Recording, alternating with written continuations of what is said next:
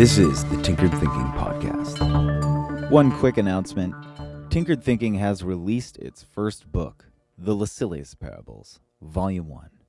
As many will know, a short story is released every Sunday, and this book is an illustrated collection of the first 50 stories released on the podcast.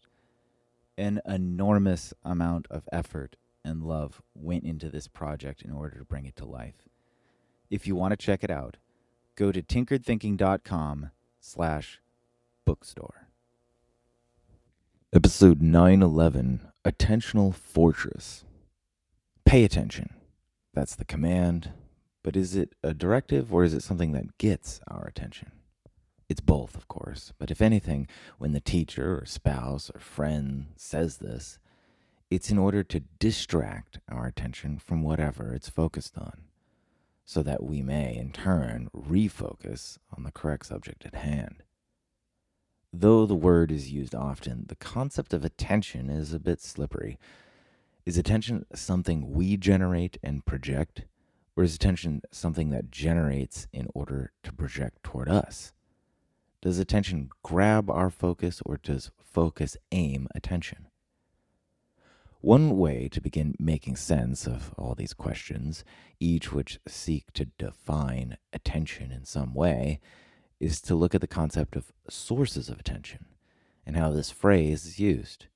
We do not, for example, say that the source of attention was in our mind, and from that source we became able to focus on the subject at hand. It is, in fact, the opposite.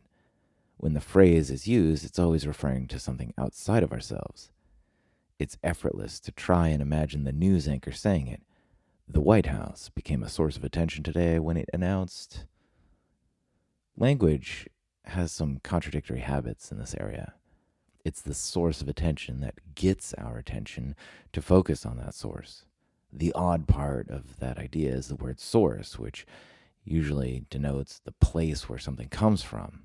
And in reference to attention, it would seem to make sense that our mind is the source of attention we have to grant to different things in our day. Another phrase that pins attention down a bit better is when someone does something for attention. She's just wearing that to get attention. She becomes the source of attention, or rather, the source which gathers and directs attention. These two phrases encasing attention in meaning work well together to tease apart where exactly attention exists. Ponder for a moment just what an astonishing source of attention the phone is. The phone lights up, it dings, it rings, it vibrates, and for what? Each accords to a sense that we have. Indeed, it's imaginable that if we could easily replicate pheromones, the creators of smartphones would make those phones release smells so that we could be even more attracted to using our phones.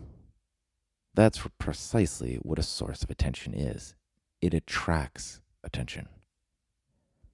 The sound explodes from the phone in a tiny blast, shooting out, riding the vibrating air, slipping into your brain, and sliding along the short, well-oiled tracks to the dopamine center, where it lands its barb and then tugs you in the direction of your phone, like a whale harpooned and dragged back to the ship for slaughter. In the age of superphones and social media, sources of attention abound, and they have grown to be very, very efficient with the task of grabbing our attention and sewing it into their frameworks and business models.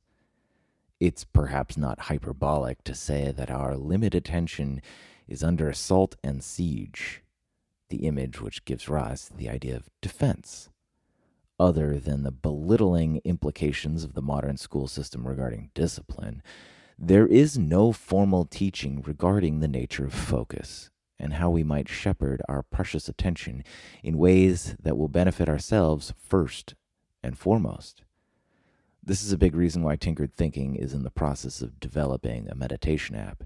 Yes, there are plenty of those apps out there, but there still seems to be an opportunity specifically designed for beginners and skeptics.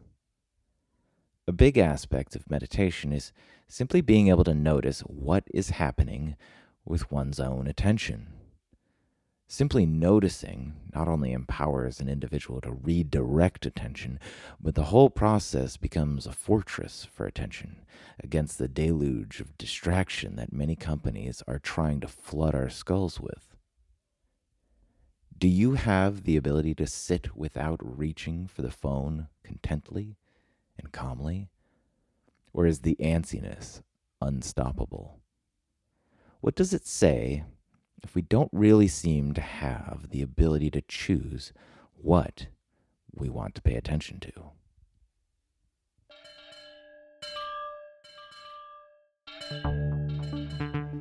This is the Tinkered Thinking Podcast. Thank you so much for listening. If you find the Tinkered Thinking Podcast valuable, there are many ways you can support it. You can review it on iTunes. You can share it on social media with your friends. You can blog about it or discuss it on your own podcast. Or you can support it directly, and you can do this on the support page at tinkeredthinking.com. Both one-time support and monthly subscription support options are available. Thank you for your support of the show. It's listeners like you that make all of this possible. Any feedback or questions are always welcome, so feel free to reach out. And until tomorrow, remember to be careful about the context.